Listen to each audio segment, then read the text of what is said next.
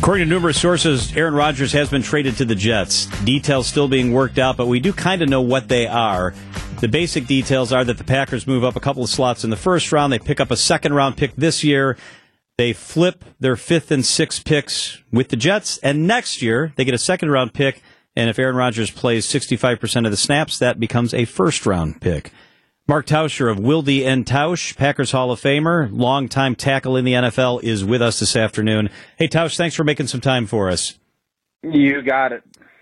This doesn't surprise me, but looking at the text line, which is blowing up, going crazy, I'd say 80% of the texts are glad Aaron Rodgers is gone. We put a quick question up, a Twitter question. 71% are, here's the question. Finish the sentence. Aaron Rodgers has been traded. I am happy or sad? Those are the only two answers. 71% say happy. I'm not surprised. You have a different perspective than the rest of us. You've been inside an NFL locker room. You were in the locker room with Aaron Rodgers. What is your core reaction today to the news that this is indeed going to happen and be done? Yeah, I'm sad. I think it's, I understand why everybody's happy. Everybody's done with it. But you have a great player that's walking out of your building, and you have a lot of uncertainty, and there's going to be a lot of excitement that comes with that. But I don't think when you look back, this is all going to come back to, how good of a player is Jordan Love, and that's going to be the question mark moving forward, because Brian Gutekunst did a fantastic job of getting as much as he could to be able to get a first-round pick for Aaron Rodgers next year. If he plays 65%, he's going to play 65%. Unless he's injured, he's going to play 65% of the snaps. And the Jets could stink. They could, that conference is loaded with quarterbacks. So to not have that tied into any playoff stuff, kudos to Goody. But for me, just as a Packer fan and as a former player and a former teammate of Aaron's, I'm sad in the fact that this ended this way, that this is how it played out, and that he only was able to win one championship with the Green Bay Packers. So I will move forward. I think as, fans have already moved forward.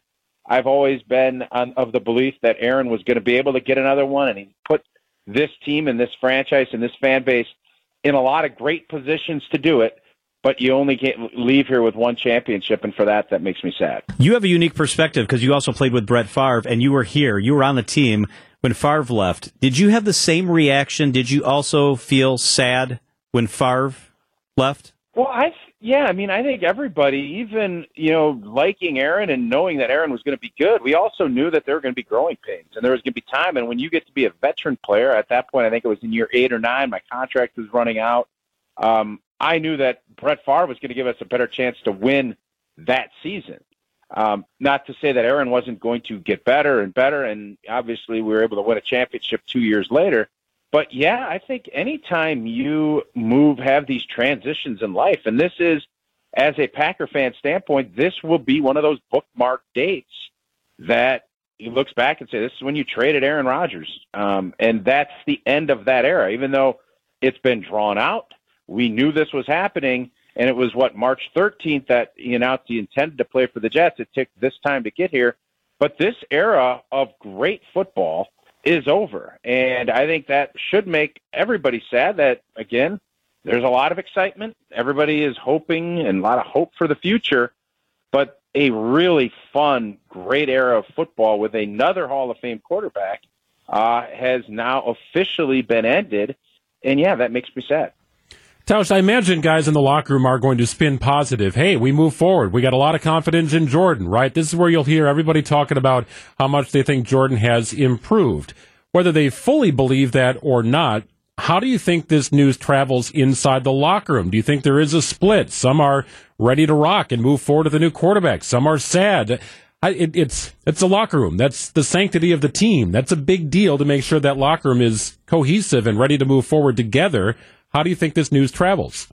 Yeah, I think it's, you're going to have some of the younger players that have been with Jordan and are excited about his development and maybe didn't like the way Aaron handled some things. Maybe will be excited, but I think mostly it's going to be relief because those guys now, usually you'd see players and coaches have conversations in that first week of, the off-season program. You didn't, and I think the Packers were wise to do that. I think everybody is relieved that now they can talk moving forward. Whether or not there's veteran players in that locker room that are really disappointed that Aaron Rodgers is not going to be their quarterback. They're not going to tell you that, and they shouldn't. But there's no doubt that everybody realizes that this is a reset as far as, having a new quarterback. That doesn't mean this team can't be good and that this team can't contend to win an NFC North. But I think the overarching, you're going to have a lot of the veterans, I think, that are disappointed, but everybody in the locker room, and that includes Goody and the front office, there is going to be a sense of relief that we don't have to keep talking about this, that the Aaron Rodgers stuff, we'll talk about it, and now everybody moves forward. And I think there is something liberating about that as a player. Yeah, going back to the compensation, Tauscher, as soon as Aaron came out of the darkness retreat and appeared on McAfee, to me, at that point, that was the end. That was the end of Aaron Rodgers playing in Green Bay. I did not envision him taking another snap. So the fact the Packers were able to swap first and second round picks, they get rid of the financial obligation. For a guy who was never going to take another snap in Green Bay, with only one team bidding on Rodgers' services, to me, it feels like the Packers probably got as much out of this as they possibly could.